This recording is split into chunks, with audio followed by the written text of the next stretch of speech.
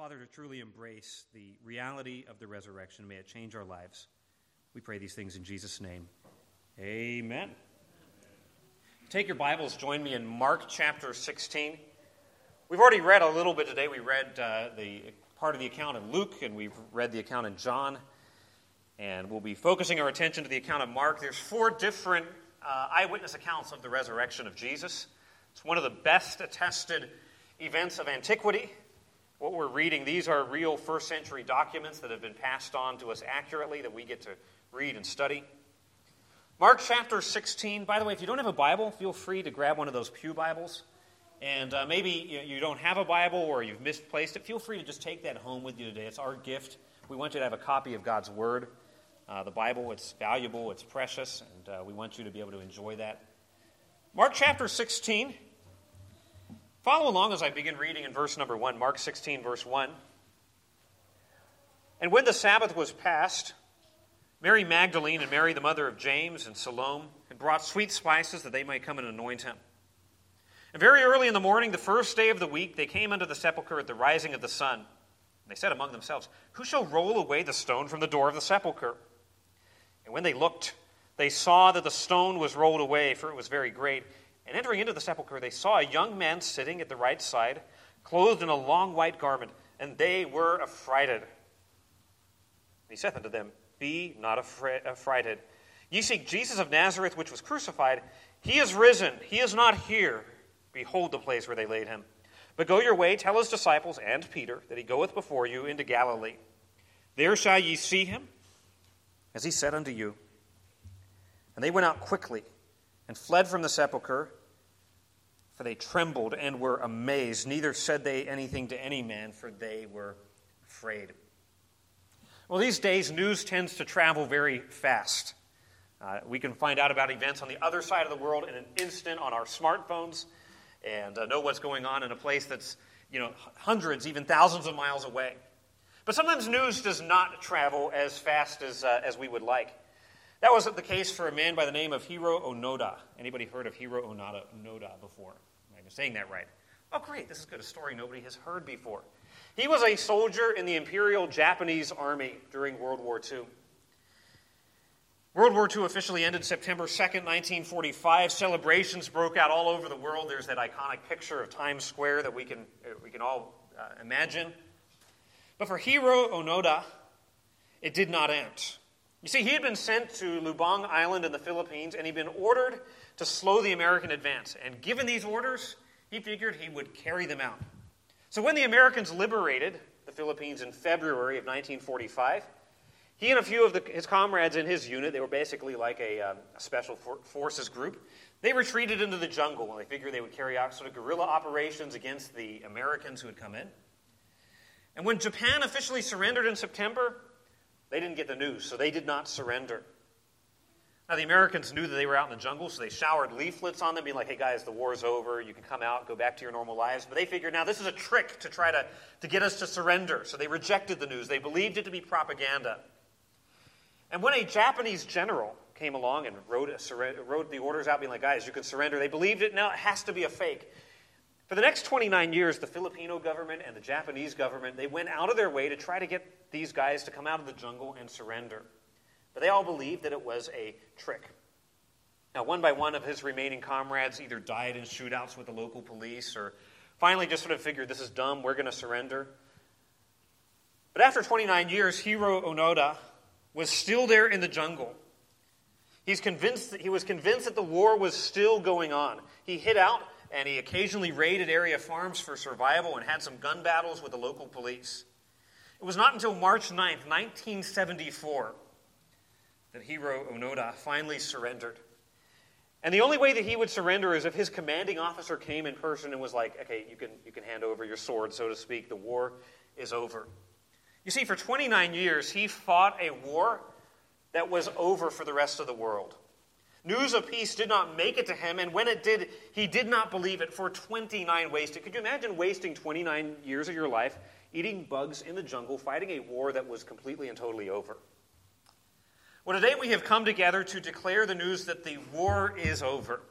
We've come today to say that victory has been won by Jesus Christ. He has defeated sin. He has defeated death. He has defeated the grave. The battle has been won. And that news is going out around the world today. The world is hearing it. This is perhaps the most well-known story. And yet there are millions, if not billions, of the people in the world who are saying, fake news, propaganda. That's a myth. We don't believe it to be true. Jesus has defeated sin at the cross. He has defeated death at the empty tomb. And we're here today to tell each one of you to lay down your arms and surrender to the risen King. He is alive. He is risen. And what does this demand of you and me? Not just, hey, come to church once a year and sing a few songs, go on an Easter egg hunt. That's all that Jesus requires. No, this requires of you and me that we surrender to the risen King. He's won the victory. He has pulverized the enemy, and he calls us to come over to his side. Now, I'm guessing that everybody in this room has heard the Easter story multiple times in your life. This is sort of it's almost predictable. We come together on this day. One of the four accounts will be read and preached. But I want us to go back to the first century because this is a real event. I don't want to read this through the lens of, I've come to church every year and Grandma brought me, and so here I am today to kind of honor her. But let's read this as if we're hearing it for the first time. So maybe you're here today, and deep down in your heart, you're thinking, this can't. Resurrections, like dead people coming back to life. It's a nice story. But really, can that actually happen? Did that really happen? And maybe that's you today. You have real doubts, real questions about it. Listen, this is a place, I hate using the phrase, but this is a safe space to ask questions and to have doubts. Like, I don't want people to only come to church who are like, we already agree with everything. We want you to come and feel like, hey, if I've got questions, if I've got doubts, I can ask them. I'm available. I'd love having these conversations. I believe this is true. I think there's good reasons for believing this to be true. Or maybe you're here today and it's just sort of a nice sentimental story. You're like, man, I hear this story every year. It kind of makes me cry, and it's really awesome. And I'll look forward to kind of thinking about this again next year at Easter. So it's a sentimental story, a nice story, but it doesn't have really any relevance for what you're going to do with your life. I want to speak to you today as well. Or maybe you believe it to be true, but it's just not important. It hasn't been important to you. Wherever you're at, I want us to be confronted today with just the facts of Mark 15, Mark 16, regarding Jesus' victory. And these are facts that we don't just cool, I got them. I'm going to remember those for the quiz on Friday. These are facts that we embrace. These are facts that will change our lives. These are facts that could transform your eternal destiny. So let's go ahead and dive in verse 1. When the Sabbath was passed, Mary Magdalene, Mary, and Salome, they brought sweet spices they might come and anoint him. We sort of drop into the middle of the story. We sort of parachute into the middle of this event that's going on. We meet these three women who are slowly picking their way along a rocky path in the early morning gloom. They set out when it's still night. As they come, the dawn begins to come. By the time they arrive at the tomb, it is now sunrise. As they set out, there's still a few stars overhead that are sort of speckling the sky, and the dawning day is beginning to nibble away at the eastern edge of the sky. So who are these three? Well, we've got Mary Magdalene. We know about her from the gospel account. She had been controlled by demons, and Jesus had rescued her and transformed. She owed everything to Jesus. He had completely delivered her and changed her from a life of shame and despair. We also have mentioned here Mary, the mother of James. Okay, Mary's a pretty popular name. Just when you read Mary, don't just think Mary, the virgin mother of Jesus, but there's Marys all over the place. It's just the Hebrew name Miriam, right? Popular name. And then there's Salome, who's, we find out earlier in Mark 15, verse 40, that she's mentioned as well. Other accounts we find out she's the mother of James and John. She's the one who came up to Jesus being like, Jesus, can you let my two boys sit on either side of your throne in the kingdom? Kind of audacious. That's who these women are. Now, why am I pausing to note them? Well, at first glance, they're sort of extras in the cast, right? Like the main character here is going to be Jesus, and he's going to be alive. He's the main actor. He's the main guy. These are sort of like the passersby in the street, right? Like kind of the background people. Jesus, of course, is central. Nonetheless, these three are important for Mark. Look back in chapter 15, verse 47, just the verse right before this. We have in Mary Magdalene and Mary, the mother of Joseph, beheld where he was laid. Back in chapter 15 and verse 40. And there were also women looking on afar off. They're at Calvary. They're at the cross. Among whom was Mary Magdalene and Mary, the mother of James the Less, and of Joseph, and Salome, who also, when he was in Galilee, followed him. In other words, in just the space of 10 verses, Mark names these three women by name 3 different times. Now that should strike us as kind of odd because the gospel account is very compact. We don't have any extra details. There's no just sort of unnecessary stuff here. There's no extra info just to kind of fluff the story. The fact that Mark mentions him in verse 40, mentions him again in verse 47, then mentions him again in the beginning of chapter 16 means that this is an important aspect of the story. This repetition is telling us that these 3 women, looking at the story through their eyes, is the vehicle that Mark is going to use to tell us some very important facts. All of that groundwork to get us into the first fact that we have to come to grips with. The fact of Jesus' life. We're told that these 3 women in Mark 15, verse 41, who also, when he was in Galilee, they followed him, ministered unto him. So Galilee references the northern part of Israel. You can go there today. We're dealing with real places, by the way, real events in history. This is to say these women followed Jesus from the beginning. You read the Gospel of Mark. So they were there when he fed the 5,000. They were there when he healed. They were there when he opened blind eyes. They were there when he made the mute speak. They saw his miracles. They heard his sermons. They sat at his feet. They were there when thousands of growling stomachs were filled by a miraculous meal that Jesus made. They saw all of that. And here they are all the way down in Jerusalem, 60 miles to the south. They were so devoted to Jesus, they followed him down to the Passover, which would be his final Passover. And they were there when he was betrayed and when he died at the cross. This is to say, in these verses, we get kind of the summary of the entire gospel. Now, we don't have time today to recap all of the Gospel of Mark. But if you're curious, go home and sit down for like 2 hours, and you could read the entire Gospel of Mark. It's the oldest and the most compact account of the life of Jesus. Absolutely stunning. And here's what is even more staggering. These women and also the disciples who followed Jesus, they hang out with Jesus for 3 years. They watch him, they listen to him. You get to know someone pretty well if you spend all day, every day with them for 3 years. And they came to the conclusion that Jesus was not merely a teacher. They came to the conclusion that he was the Son of God. They came to the conclusion that he was the Messiah. Who is Jesus according to Mark? Jesus is God's Son.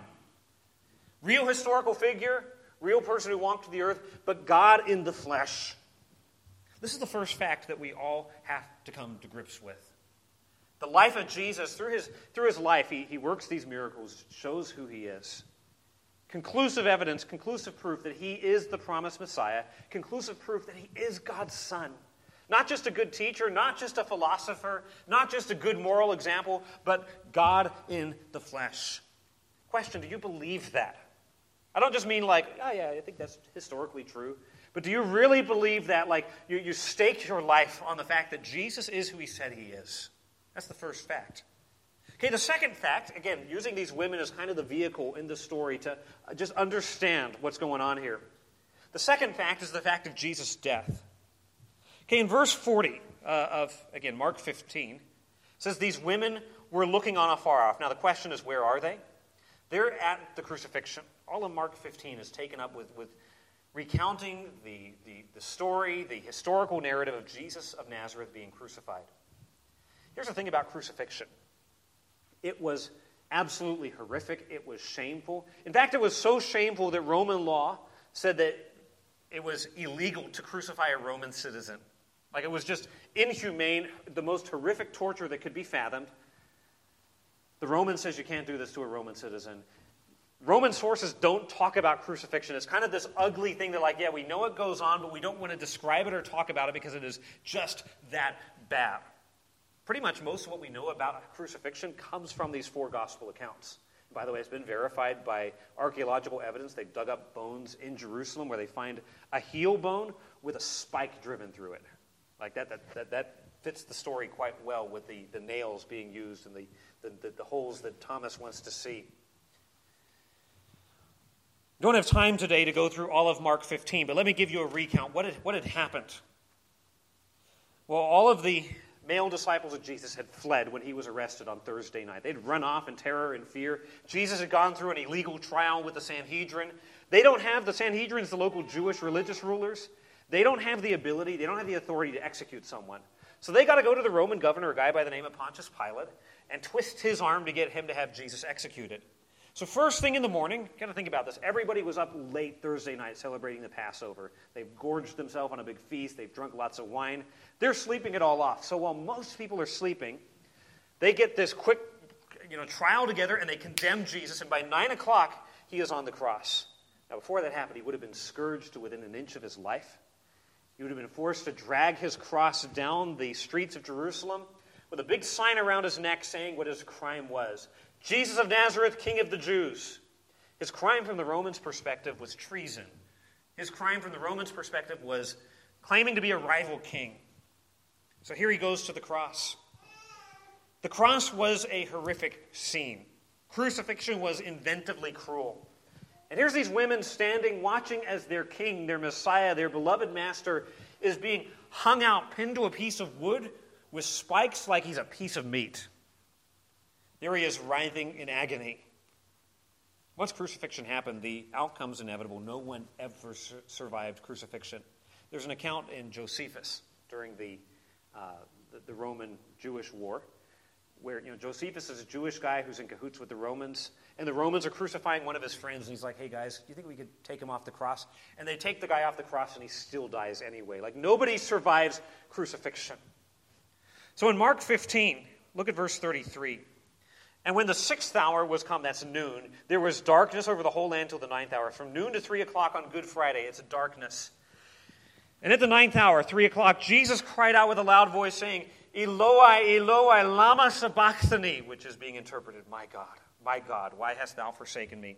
And some of them that stood by, when they heard it, said, behold, he calls for Elijah.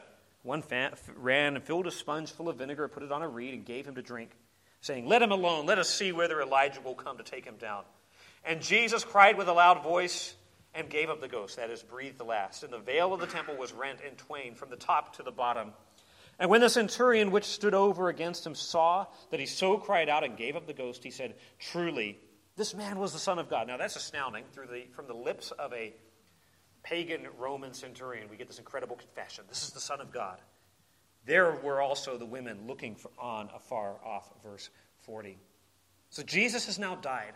They've stood there for those 6 hours, watching him writhe in agony and finally die, tortured to death. These same women who are going to the tomb Sunday morning were there Friday afternoon when the Savior died. He truly died. A Roman soldier with a spear made sure to verify that fact. But the Jesus in whom they had trusted, dead. The kingdom for which they had hoped, dead. The king for whom they had longed, dead. The dream to which they had clung, dead. All hope is gone. Now, I want to ask this question. Why does this fact matter? Because at one level, it's just sort of a historical lesson. Jesus of Nazareth was crucified. Established historical fact. But why does this matter? Why does Matthew, Mark, Luke, John give us excruciating detail about the crucifixion? Why do we have 4 accounts? Why does Paul, this great early Christian, park on the fact that Jesus died on the cross? This is a really odd thing to build a new religion on. Again, from the Roman perspective, those who are crucified are just trash. They're garbage. They would literally take the bodies and dump them into a mass grave. It was the most humiliating of deaths.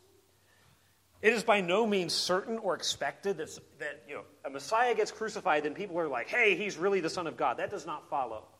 There were other Messiah figures at this time. There was a guy named Judas before the time of Jesus. The Romans got rid of him. The movement died out. After the time of Christ, during the revolt in 70, there was another guy who claimed to be Messiah. The Romans killed him. Movement died out. Simon Bar Kokhba in the 100s claims to be Messiah. The Romans kill him. The movement dies out. So what is different about Jesus? Like, there's plenty of other people like Jesus who claim to be Messiah who get killed, and it's all over. Not only is it going to be answered by the resurrection, but why does the cross matter? Well, the rest of the Bible tells us.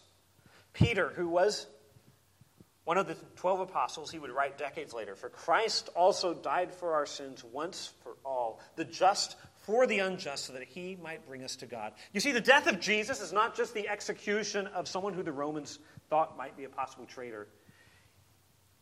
It is the substitutionary atonement of God's Son. Here's what I mean by that. You and I are sinners who deserve God's wrath. We have all sinned. We are rebels against God. Sin goes down to the depths of our heart. And sin must be paid for. Sin must be atoned for. The wages of sin is death.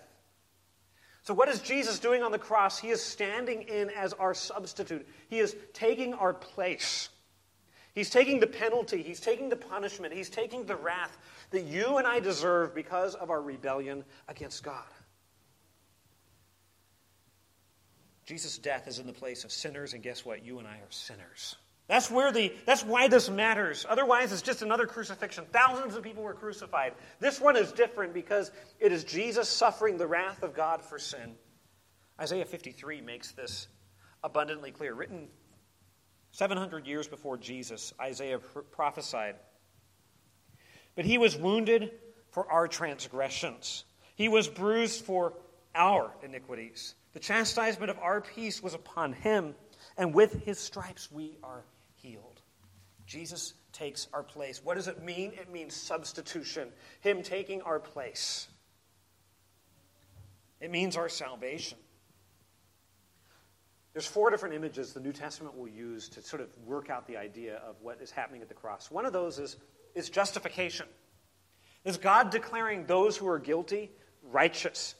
Here's how justification happens. It doesn't say God justifies the good people, but it's the ungodly. Hey, we're sinners, and God, on the basis of what Jesus does, looks at us and says, not guilty. That's incredible. How can God do that and still be just? Ever wondered that? How can God forgive sin and still be just in his treatment of sin? It's by taking the penalty and putting it on Jesus. Another image is redemption. Jesus buying us out of the slave market of sin to make us his own. He pays the price so that we belong to him. Another image is reconciliation. We're hostile to God. We're at war with God. We don't want anything to do with God. And the cross of Jesus is like a bridge to reconcile God and sinners. But I think the key image is the word, big $50 word, propitiation, satisfaction. Jesus satisfies the wrath of God against our sin. Now, all of this is like, okay, that sounds really theological, kind of boring. Unless you and I are sinners who have no hope of saving ourselves. Right? The cross only is meaningful insofar as we see it as the only hope of our forgiveness. If you're here today and you see yourself as just sort of a good person, you don't need the cross. Why would Jesus die if we could earn our way to heaven? Seems like a complete colossal waste. It seems like a complete and total disaster. But let's just pause for a second. Think about the depths of our sin. Probably the most basic standard we could think of this morning of what's right and wrong would be, say, the 10 Commandments. Right? The 10th commandment says, don't covet. Thou shalt not covet. Yet how many of us are guilty of desiring and wanting something or someone that is not ours?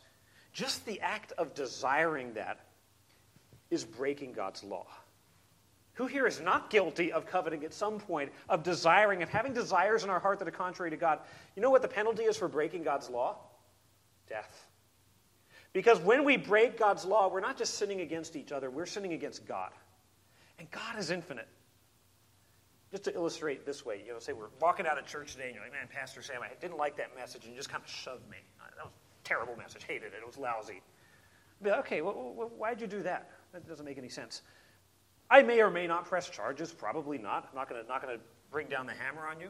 But let's say I'm the President of the United States, and you come up to me, the President of the United States, and you come and shove me.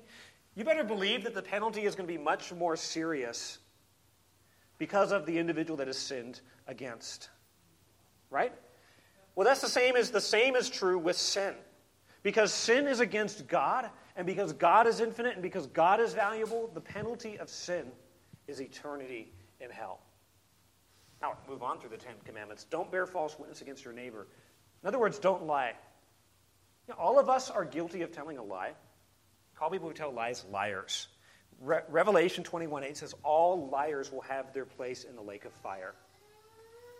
Is that not really troubling to you to realize, okay, I've told lies, I've coveted, I deserve hell? That is the testimony of the Bible. Now, that maybe is really offensive to you this morning to say that just coveting and just telling lies makes me deserving of hell. But the question then becomes, am I going to be the one who decides, or is it God? Well, I think it makes sense to say God, and his word is the one who's going to determine what is right and what is wrong and what the penalty is. The Bible goes on, the Ten Commandments goes on to say, thou shalt not steal. Stealing anything, just stealing from your employer's time, makes us guilty of breaking that commandment. Thou shalt not commit adultery, any kind of sexual sin, even lusting after someone who God has not given you as your spouse, is adultery of the heart. Here's my point. We are guilty sinners before God. In God's eyes, I think every one of us in this room are thieves, adulterers. We go on to murderers. Jesus says if you're angry or hateful towards someone, it's as if you murdered them in your heart. Liars. And we're going to stand before God on Judgment Day. Now, let me ask you a question. A holy God, a perfect judge on Judgment Day, and he's got a bunch of people who are liars, thieves, murderers, adulterers. Will the verdict be guilty or innocent? Well, justice would demand that the verdict be guilty for every single person on the planet.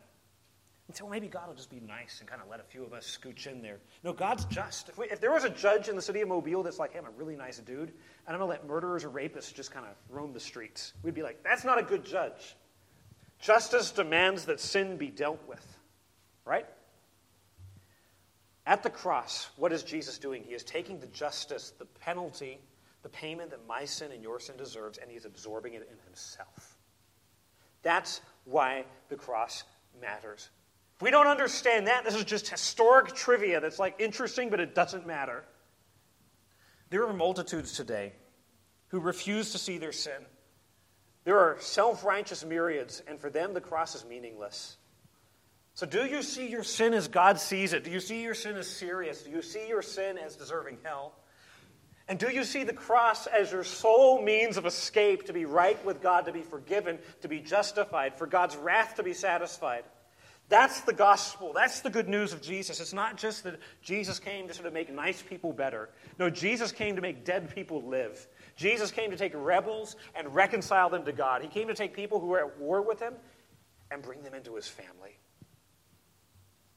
Jesus bore the wrath that our sin deserved. He satisfied the justice that our law-breaking incurred. He took our place. He bore the wrath. We stand forgiven at the cross. That's the second fact, and I park on that because that is so crucial for us to understand. And if you're here today and you've never really grasped that before, you'd be like, yeah, I kind of think of myself as a Christian, but you've never quite gotten that. I would encourage you today. Today would be a great day to put your trust in Jesus Christ and truly become a Christian, not just a cultural Christian, but an actual Christian. Okay, we must hasten on. Fact number 3. So fact 1, the fact of his life. His life bears out the fact that he's God's son. Fact 2 is his death in our place. Fact 3 is his burial. Verses 42 to 47 of Mark 15 recounts what happened. So Jesus dies at 3 p.m. on Friday. What's going to happen Saturday is it becomes the Sabbath. Under Jewish law, no work can be done. But the way that their calendar worked, as soon as the sun goes down and 5 stars come out, the new day begins. Which means this. They've got to work quickly. They've got about 3 hours before Sabbath officially begins on Friday night to get Jesus off the cross, to get his body prepared for burial, and to get him into the tomb. The last thing that these women and the remaining followers of Jesus could do would be to ensure that he gets a dignified burial, to make sure that he's not just slung like a piece of trash into a common grave, as the Romans were wont to do. So they would have to hurry in these 3 hours. They would have to get permission from Pilate. We can read about that. You can read that on your own. A guy named Joseph of Arimathea goes to Pontius Pilate. He gets permission from him to get the corpse of Jesus. And then we're told in verse 46, take a look at that. He brought fine linen and took him down and wrapped him in the linen and laid him in the sepulchre, which was hewn out of a rock. So we have the image, right, of the tomb with the stone rolled in front of it. The way the Jews buried people is different than the way we bury people. You wrap the body up in expensive linen. In between each layer, you're putting spices and ointments to sort of mask the odor of decomposition. The body would be placed on a shelf in a cave with a stone over the entrance. Come back a year or two later, once the body has decomposed, collect the bones, and they would put them in these big boxes called ossuaries, bone boxes. If you go to Israel, you can see these today. Family name would be on the box. There's the bones. That's fully what they expected to happen to Jesus of Nazareth. Verse 47 is important because these 3 women were there at the burial. So they're there at his death. They're there at his ministry in Galilee. They're there at the burial, and they're there at the empty tomb. Why this is important is it establishes kind of a chain of evidence. maybe think, well, maybe they went to the wrong tomb. And they're like, oh, no, Jesus isn't here. And then this myth about the resurrection gets out. That doesn't seem to be a possibility. It says they saw where he was laid. They knew which tomb to go to. They didn't get lost in the dark. They saw the body laid in that place. So with utmost devotion, they take the body of Jesus to the tomb. With care, they watch as it's laid out on the chiseled shelf of that cave. And with evening and the Sabbath quickly approaching, they made plans to come back first thing Sunday morning. Seems as if they were rushed and they couldn't do the job the way they needed to with the right spices and all the things that needed to be done for the body. They can't do it Saturday. It's the Sabbath. So they're going to come back early first thing Sunday morning. That's why they're coming to the tomb. I'll just note this. Why does the burial matter? It shows us that Jesus truly died. He's really dead. He's put into a grave. Everybody knows he's dead. This is not some kind of like he passed out and he's in the tomb and then he kind of wakes up because of the cold air. Like people don't survive crucifixions. He's really dead. He's tasted death for every man, the writer of Hebrews says. And he's buried into the very ground from which Adam was taken. Which brings us to the fourth and climactic fact that we must embrace. His life, his death, his burial, and now we come to his resurrection. We read this account at the beginning of the message, Mark 16. By the way, just in case you're wondering, these chapter divisions aren't original. They're just kind of put there to help us find stuff. So I think we're meant to read this as sort of one seamless narrative from Mark 15 to Mark 16. But here come the women. They're coming back to finish the job of anointing the body. They're bringing all these sweet ointments. Would have been very, very expensive to purchase. They would have gone out late Saturday night when the Sabbath was over, purchased them. And here they're coming early in the morning before the sun even comes up. I just want to note sort of 3 lines of evidence here in this resurrection account that shows they know what they're talking about. We get this mention of what they saw. You notice in verse 4, and when they looked, they saw that the stone was rolled away. And they entered in, they saw a young man. So they are eyewitnesses. They come to the tomb, they go into the tomb, they run into an angel, but Jesus is not there. What is surprising to them is not the presence of the angel, but the absence of Jesus. You come to a tomb being like, I expect a dead guy to be in the tomb. And you come in, and there's no dead guy, and there's an angel. Like, that would scare the daylights out of any of us. By the way, angels in the Bible, they're not like little chubby babies with wings flying around. They're fearsome warriors that when people saw them would like fall over, pass out in terror. So the angel speaks to them and says, don't be affrighted. Don't be terrified. But here's the point I want to make here. They saw the empty tomb. This is the great fact on which Christianity rests. Is not simply the fact that Jesus of Nazareth was crucified by the Romans in AD 33 on the 14th of Nisan. Though that is crucial. The fact that is ultimately important as to whether Christianity is true or false is the fact that the tomb was empty. That there was no body, and no body was ever produced. You say, well, maybe, the Romans stole it. They didn't want it to become kind of a shrine and to carry on the movement.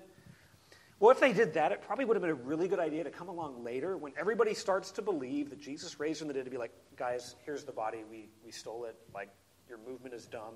Or if the Jewish leaders had done the same thing, why not produce the body? The reality is, neither the Romans nor the Jewish leaders took the body. The disciples certainly didn't steal it. They're hiding off in a locked room because their knees are knocking together out of terror. The most plausible, logical, reasonable explanation here is that Jesus actually did what he said he would do, which was rise from the dead. So the tomb was and is empty.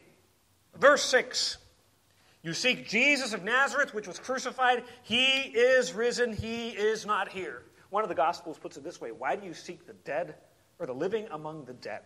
Right? He's the living one. Why are you looking for him in a tomb? Right? He's alive. He has risen. We're talking about the bodily resurrection, the physical resurrection of Jesus Christ. The same body that went into the tomb came out of that tomb on that Easter morning. So they saw the tomb was empty. They come, the stones rolled away. We're told in Matthew's account that an angel had rolled the stone away. By the way, not to let Jesus out, but to let the witnesses in. They saw the empty tomb, and then they heard the angel's message. Verses 6 and 7, the angel says, be not affrighted. Now, the sense of this in Greek is stop being terrified. Like they're in the middle of being terrified, being surprised. Sort of the sense of the angel's message is this. You guys seem really shocked and surprised that Jesus is not here. Like, why are you surprised? He said this was going to happen. Duh. That's kind of the sense of what's going on. Stop being surprised. You're seeking Jesus of Nazareth. That's the human name of Jesus. Real human guy. Real historical figure. Which was crucified. Like he really died. He really was crucified. He really was tortured to death. He's not here. He is risen. He is risen, one word in Greek. He was raised. By whom? By God. Sometime early that morning, Jesus passed through the grave clothes, passed through the entrance to that tomb, and resurrected to life. He wasn't in there like banging on the walls trying to get out, but physically resurrected with a glorified body that has greater capacities than any body that we know of. So the women came looking for a dead Messiah. Instead, they're met with news of a risen king. He walked out glorified in the very same body that had been beaten and crucified and killed, which means this: he is victorious over sin and over death.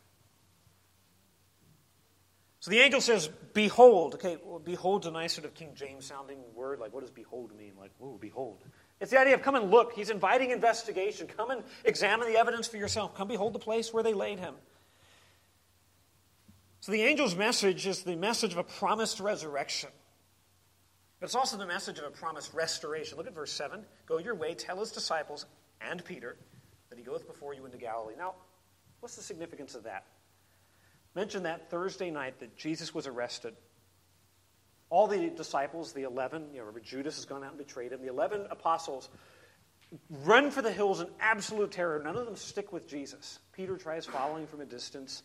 John is at the cross for part of the crucifixion. But by and large, they're off hiding out in absolute fear. They blew it big time. Right? The moment where they needed to stand for Jesus, they melted away in fear. Peter, of all people, the guy who says, I will never deny you.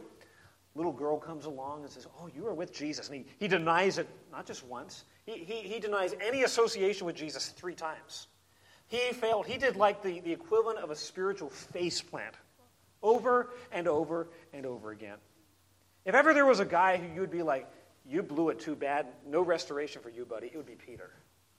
The angel's saying, go your way and tell his disciples and Peter that he goes before you, is to say, even though you've blown it, even though you've rejected Jesus, even though you failed in the moment of trial, he will restore you. He'll bring you back again. He's going before you. It's not just, he'll be there ahead of you, but it's the idea of he's going to take up leadership again, leading the disciples along. You will resume your place in rank behind him. That is incredible. This message of saying, go and tell, is to say the very men who failed so spectacularly and fled in terror would be forgiven, would be restored, would be commissioned. I don't know about you, that's really good news. That's really good news, because even on my best day, I still need God's grace. Even on the day where I think I have it all together, I don't. There's not a day that goes by, beloved, that we are beyond the need of God's grace. If you're here today and you're a Christian and you've begun to think, I'm actually pretty good, I'm better than other people, go back and read these accounts, because that's not who we are. We are sinners who are saved by grace. What if we as Christians had that attitude of, I'm a sinner saved by grace? What if instead of trying to cover over our sin with hypocrisy and judgmentalism, we had that humble attitude of recognizing, I'm like Peter, I'm like these guys, and I need his forgiveness, I need his grace, and my hope is not found by looking at myself and by fluffing up my image and by judging other people, but by looking to Jesus. What if we did that? The resurrection of Jesus means the unleashing of divine grace and generosity for those who have fallen. It means that there is the way that has been thrown open for whosoever will turn to Jesus in faith. So the women that morning, they saw the empty tomb. They heard the message. The end of the message says, there shall ye see him. We don't get it in Mark's account, but we can read about it. We read about it already in John's account and in Luke's account, that they encountered the risen Christ. Now, this is key, right? The tomb could be empty for any number of reasons. But if there was a guy that you put in a tomb, and then you run into him at Walmart later that day, you'll be like, that's interesting, right? If you go to a funeral and the casket's empty, and then the guy who's supposed to be in the casket's like wandering around the church, you'd be like, Whoa, that's crazy, right? And so Mary Magdalene, she runs into Jesus in the garden that very day. Later that morning, 2 disciples are walking down the road to Emmaus, and Jesus comes in and joins their conversation. They don't recognize him right away. Maybe grief, certainly spiritual blindness. By the end of the conversation, they realize this is Jesus. That evening, all the disciples are huddled together. They're all afraid, right? They're hardly being heroic. Jesus shows up. They all see him. According to 1 Corinthians 15, Jesus even later on appeared to 500 people all at the same time. They encountered the risen Christ. In fact, one guy by the name of Paul, Jesus made a special appearance to him as he went on the road to Damascus and utterly transformed his life. If you're here today and maybe you're a skeptic, you're not a Christian, this is all new to you, one of the questions you have to ask yourself is, what other explanation is there for the origins of Christianity? Dead messiahs, crucified kings don't really make great foundations for revolutionary religious movements. They just don't. People believing a lie and all being like, hey, we know he really didn't rise from the dead, but let's just tell everyone that he did. Don't undergo torture and death to preserve that lie. They certainly don't all agree on the same story and keep their story straight. Yeah, that's precisely what the apostles did. That's precisely what these women did. Over the next 4 or 5 decades, they suffered horrendous persecution. And they never recanted the story. They never said, all right, we're going to go ahead and just tell you it's all a lie, a big conspiracy we made up. No, they believed with all of their hearts. At the very least, we have to recognize that these women, that the apostles, that the writers of the Gospels, genuinely believed that Jesus rose from the dead, and they believed that strong enough that they were willing to proclaim that message and to die for it. Why? If it didn't happen, what other explanation do you have for that? Again, the most reasonable explanation from the evidence that we have is to say that Jesus really rose again from the dead. You're like, yeah, but that doesn't happen. Unless you're God. Right? If you're God who created the entire universe, rising again from the dead is not a big deal. Right? If you can slam dunk on a full NBA basketball goal, coming to one of those little kiddie basketball goals in the swimming pool and slam dunking on that is not a big deal. If you can create the universe, then you can definitely rise again from the dead. They encountered the risen Christ. Now, these are all facts that we have to come to grips with: the life, the death, the burial, the resurrection of Jesus. But I don't want us just to walk out of here being like, okay, I agree with those facts. Listen, there are thousands of people in the city of Mobile who are going to go to church services today, and this will be the only church service they go to until next year when this rolls around. You know what the early Christians did? They believed this was so important and so revolutionary, they're like, we need to get together every Sunday, the day that he rose from the dead, and celebrate the fact that Jesus rose from the dead. You know, one of the signs that you really believe that Jesus rose from the dead on the first day of the week is you're eager to get together with other people who believe the same thing. Seems to me difficult to say that I'm a Christian, but I just never go to church. It's like saying I'm a husband, but I never go home to be with my family. Okay, you might claim the title, but you're certainly not living out that reality. The early Christians did that. What's more, the early Christians declared the name of Jesus and told other people about it. But I think the most important response that you must make to this is to repent and believe. Repentance means turning away from your sin, turning away from all ways of trusting yourself, turning away from your rebellion, turning away from your self-rule, and turning to Jesus. In Romans chapter 10, Paul says, if you believe with your heart that God raised Jesus from the dead, you confess with your mouth that Jesus is Lord, you will be saved. So believing, confessing. Now that's just more than going through the motions. Confessing means I believe it and I'm publicly declaring it. What are you declaring? Jesus is Lord. Now what does that mean?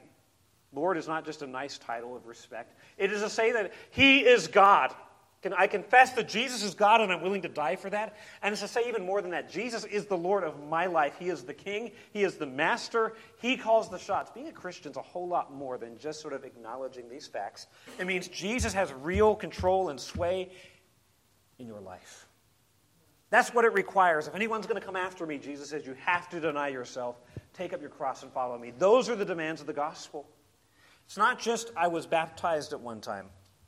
Some of you here, maybe that's your hope is I'm going to heaven because I one time got baptized. Or I'm going to heaven because I'm a nice person. Right? And you very well may be a nice person, but sin is not atoned for by getting wet in a baptistry or sprinkled by a priest. Sin is not atoned for by just sort of our niceness to people in our lives. Sin is atoned for only through the death of Jesus. If you are trusting in anything other than Jesus and Him alone, you are lost and on your way to hell. So what are you trusting? If you were to die today and stand before God and He were to say to you, "Why should I let you into my heaven?" what would you say? And if the answer involves, "Well, I've done this or I've done that," that's the wrong answer. The only answer is Christ died for my sins and I'm holding on to Him and Him alone. That's it. So will you acknowledge Jesus as God? Will you acknowledge Him as Master? So maybe you're here today and you're just kind of here because Grandma brought you to church when you were growing up, and it's kind of a thing you do every year because you're like, "I like Grandma," right? And this is just what we do. It's tradition. My question to you is, do you really believe this is true, and do you believe this is relevant? Maybe you're here today and you're a skeptic. You're like, I don't know if this is true or not, and I'm questioning, I'm doubting, I'm exploring. Here's my question. Did this really happen? Do you believe that this really happened? Is it plausible that this happened?